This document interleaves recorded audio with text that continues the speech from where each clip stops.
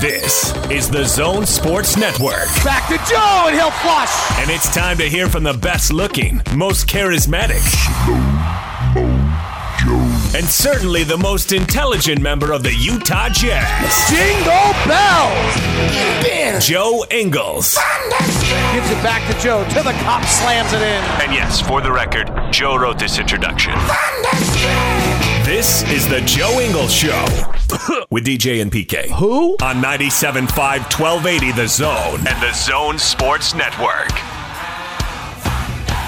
The Joe Ingles Show with DJ and PK is brought to you by Cypress Credit Union. It's the longest-serving credit union in Utah. Cypress Credit Union is here to help with all your financial needs. Cypress Credit Union, your future is our future.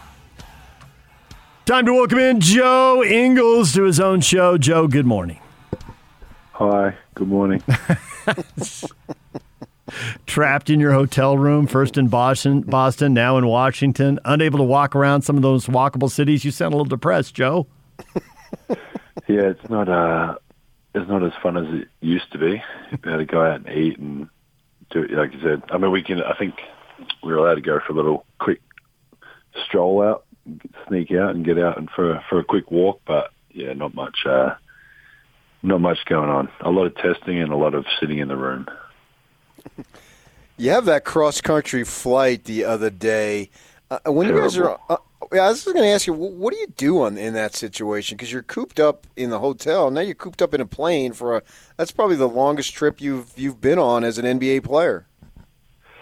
Yeah, it was. I think it was like 5.5 or something like that, 5:40 or something. They ended up taking. We could have just kept going the other way and gone to Melbourne. It would have been back home. Would have been able to see some family. Yeah, I mean, everyone does different stuff. Guys are obviously watching movies and stuff. We played cards for a little bit, but had a sleep. It was one of those. It was like flying to Australia, where you can do like 20 different things, and you look at the time, and you've still got 2 hours left. So, yeah, it was obviously a bit of a kind of weird scheduling. Obviously, it had to be done for whatever reason, and you just make it work. So I think the decision we could have obviously flown after the game, but we would have got in at a ridiculous hour. So we stayed the night and flew the next day, and ended up obviously kind of working out all right. I think guys felt decent. I don't think anyone felt great after getting off the flight and doing all that, and we got in really late. Well, not really late, but late in terms of leaving the hotel at 9 or something and getting in at 6. So it was a full day of travel, and to come out and play well yesterday was good after that. So I'm curious, as a guy who grew up with grandparents who didn't have TV, didn't have video, they played a lot of cards, and as a kid, I played about 100,000 different card games. Cribbage, rummy, gin rummy, hearts, spades. I mean, go on forever. What is the card game of choice? It's actually called Bourrée. It's a kind of version of spades. I don't exactly know the difference because I'd never played spades. I got introduced to Bourrée as a not young guy, as a NBA player. So yeah, everyone says like anyone that you try and teach the game to, everybody says, "Oh, it's like spades," which I've never played spades, but I guess it's like that. So,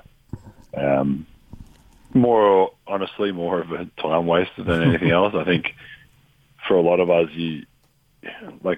I've sat and played cards for a long time now at the table, and some of the best conversations and stories and stuff like that I've ever heard has been sitting at that table. So,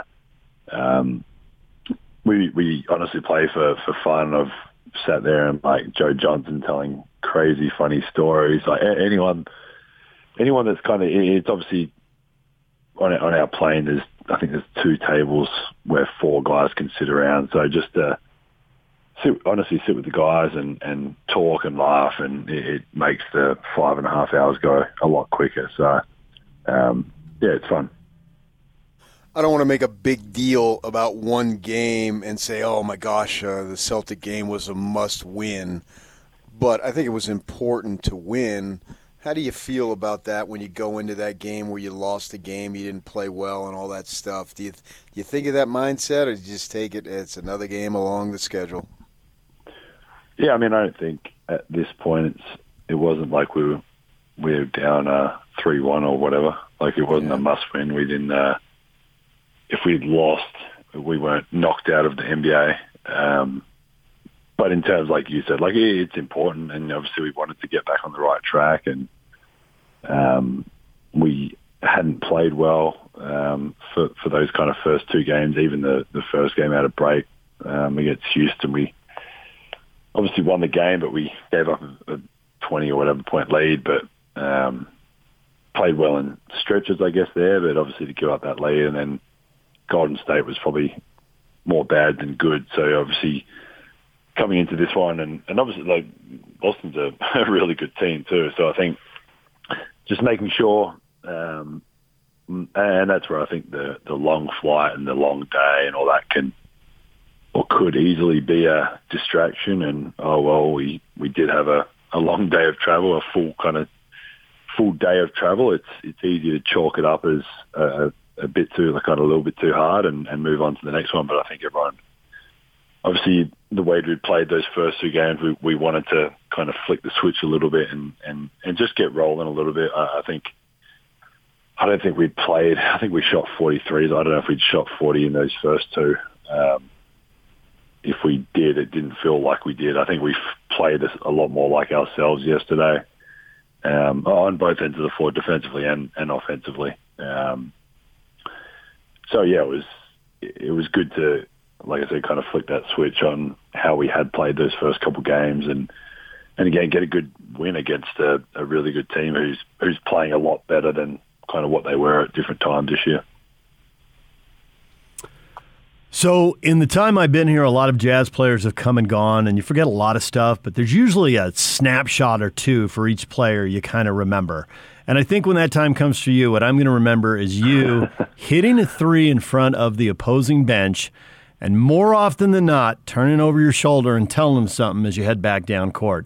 You did it again against the Celtics, and I'm wondering, when you do that most of the time, is it just for the sheer joy of talking trash to the bench? Is it because you know somebody on the bench and you need to specifically talk to them?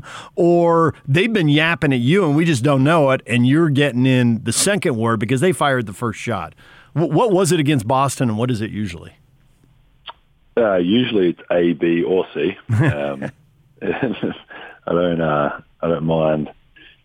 Last night, one of the young guys there was, obviously, I think it was one of the ones, Donovan or whoever threw it to me, threw it high, and I just shot it from where it was. And they yelled something out, and I just turned and gave him a little wink. But yeah, I mean, it's honestly different. Obviously, if there's a guy I know, I'm more than happy to say something to him. Obviously, it was a lot more fun when the bench was a bit kind of like closer and the normal seating arrangement, because everybody was right there. When now you just get a couple of them right there. So, yeah, honestly, just whatever. I think a lot of the time if you're in that corner in front of the bench, I guess it's the same on the other side when the crowd is normally there and there's courtside seats and they're literally like one large step away from you. As they see the ball coming or whatever it is, and obviously having a shot that looks a little funny and awkward probably doesn't help too. But it's more of like you go to catch the ball and they're yelling something to try and distract you or whatever. So just got to let them know that I don't get distracted by these people. They don't bother me. It's fun though. So you also had something to say to the referee during the game. I thought you got fouled. It's kind of foul. They sometimes call. Don't I do that every game? You do, but this was a little different. And I know that you're a vet now, and you've got a little bit of a rep, and you see them and they see you because it's not that big a league, right? And so I'm wondering, how much of it is just the emotion of the moment, you just say whatever, and how calculating do you have to be when you talk to refs? So A, you don't get a T, B, you don't get another bad call a couple possessions later because the guy's mad at you, and C, possibly you even get the good call a couple possessions later because now he realizes what you saw and he's looking for it. How do you play that? Yeah, I mean, I think it's different. Obviously, Golden State, I think I got probably over frustrated at the non-call or whatever it was, and I obviously got teed up that game. And I don't enjoy getting teed up. I think sometimes it can kind of, I guess, make a point or kind of fire your team up a little bit at the right time. And obviously, you're giving up a free throw for it, but if it's the right time and all that, I think sometimes it can be effective. I can't remember what I was talking about last night, but there was one position I remember walking out there a couple of times and asking them a question because we thought Bojan was getting held, like he was holding his jersey, and I was just trying to explain, I think sometimes, and this isn't even on them or anything really, but just realizing that like a pull of a jersey can make more of a difference than they might think. Like if he doesn't hold Bojan's jersey, he comes off a pin down and he's probably wide open to shoot it. He grabs his jersey and pulls up Bojan, kind of turns and looks at him or tries to push his hand off, and it kind of like junks up that whole possession. I remember talking to him about that one time, like it might look like nothing, but it affects it more than I think they think, or like even the players think. Like it's, if Bojan doesn't turn and look and try and like hit his hand off or whatever, then maybe he comes off and he's wide open. Obviously with Rudy and Fave screening, it's probably more of a chance he is wide open too. So, obviously I'm going to stick up and support my teammates in every situation that I think is necessary, but there is a fine line, I guess, too. I don't want to, you don't want to be in their ear the whole game because sometimes they do, like Zach, who teed me up the other night, was like, just stop. And I was like, well, it's not about just like stopping or talking or not talking. It's like, I thought you missed the call and I thought it was an obvious one. And then the same thing happened down the other end. And you call, it's just so you got to be smart with it. I've had a few ones that I've obviously gone too far, and sometimes I just try and stay away. There's been games where I'm like, all right, I'm not talking the rest of the quarter. I'm just going to mind my own business and see what happens. How much at all do you guys pay attention to the standings now? I mean, I couldn't care less, to be honest. No, I mean, I know we're up there somewhere. I'm assuming we're still first after the break, but I could be wrong. You are. No, you're right. Oh, we are? I live and die by them. You're going to live a sad, miserable life if you're living and dying by the standings. Thank you. No, I think obviously there was enough talk. Like you hear it, you see it. I don't jump on my phone when I get up each morning to check the standings and all that. But at the end of the day, like I have said before, it's first, second, fifth, like whatever it is. Obviously, you want to be. I'm not saying we don't want to finish the highest possible, win as many games as possible, but we want to be playing our best basketball at the end of the year. So, if that's the case, and we're top or we're third or whatever it is, and it kind of is what it is. But it's not we don't come in just saying that we want to finish. Like it'd be nice to finish top, but there's a lot more of a process of what goes on than just trying to finish top. So March Madness is a big deal here. College basketball is a big deal for you and for Rudy and for Bojan. If you're a foreign guy, you don't have a dog in the fight. But I'm thinking on these plane trips, and you're on the road with nothing to do, that some of these guys who do have schools, I mean, Donovan's got to be quiet because Louisville's not in, but some of these guys probably have a lot to say about March Madness. Is there a lot about that going back and forth on the team or no? There hasn't been too much yet, but I'm sure it'll heat up once it gets going. I'm on the Baylor Bears this year. Is that what they're called? Yes. Gators? Yeah, you're right. Yeah. You got it. Well, Roy, I assume this is Royce, right? Royce got you going? He's a Baylor guy? Lindsay? Well, yeah, Dennis? There's a way bigger backstory. Okay, let's hear it. That's the one reason I didn't want to support them, because of Dennis. I didn't want to. I wanted to be able to go against, so I could argue with Dennis about something. But Baylor was actually one of the schools, and probably if not one of the closest schools, if I went to college, I was going to go to. Scott Drew, who is still the coach now, was recruiting me. Whatever it was back in 1972 when I was a young fella. I actually would have been there with Epe if I decided to go, which would have been kind of cool. But yeah, didn't obviously go. But yeah, I don't know. I don't think St. Mary's are in this year. No, I'd be surprised. I don't actually follow enough of it to know or not. I know they used to because they had a bunch of good Australians, but since they lost the good Australians, I'd be surprised. So yeah, I was like, screw it, I'll just be on the Baylor Bears this year. So I'm on Royce's team this year.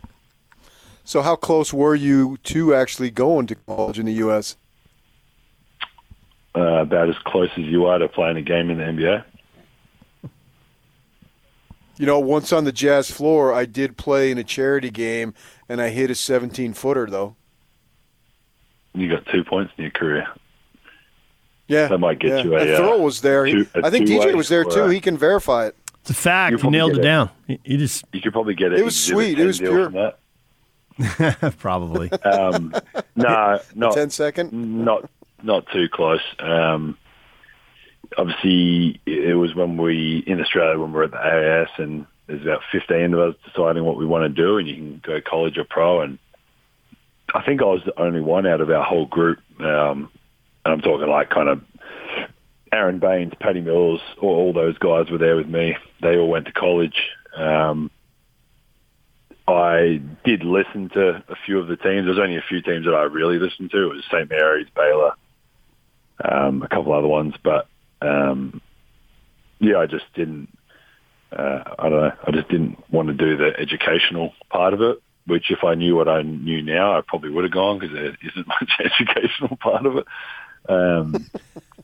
But no, I sat and listened to them and figured out, I guess, what I needed to do schooling-wise. I probably would have had to do a few extra classes and then obviously sit that test or whatever you have to sit to get in. And I just had no interest, so I was like, I'm just going to go pro, and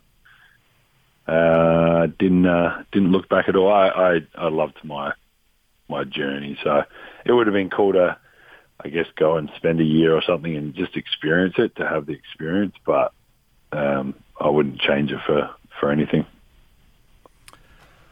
So I am curious if St. Patrick's Day is a thing in Australia or not so much.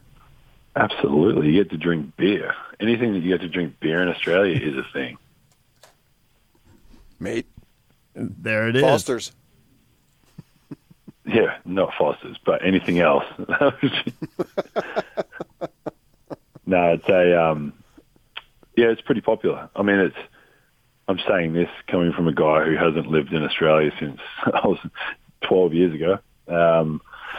But no, it's always most Australians will find any excuse to be able to go and have a beer and watch them. The AFL starts, I think, this weekend. So everyone will be able to go to the pub and watch the AFL and have a beer and be very sensible.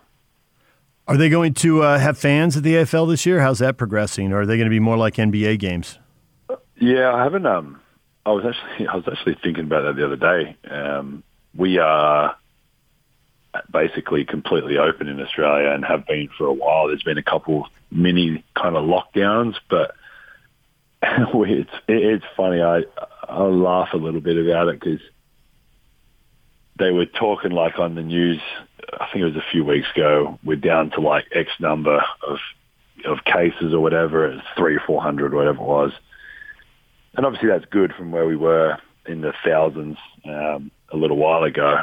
But still, that's still a decent number. And I think it was about 2 weeks ago now, a week or two ago, Melbourne had one case, and they shut the borders to Melbourne for like 3 days to like, what do you call it? Like slow the spread or whatever. One person, and they shut the borders. So they obviously take it, which I mean, honestly, I think that's probably a little extreme. Like they they take it that serious. I feel like I could see if you have a flight come in and there's like 100 people or 80 people on the flight and they're all landing and going to their respective places from there, it's a little bit different. But they had it was like 1 or 2 cases and they shut down the city for a few days. So we take it serious, and which is obviously why on the flip side, New Zealand as well. I think New Zealand was probably the best at how they handled it. But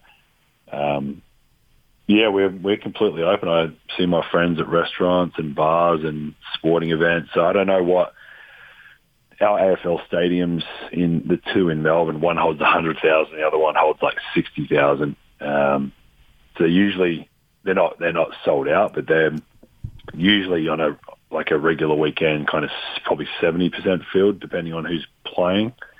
So you're talking like 60, 70,000 people going to the game. So I don't know what the numbers are, if they are having kind of no restrictions on it, or if they will limit it just to be safe. But I mean, without reading anything, I would say it would be pretty open. The NBL, the basketballs had crowds.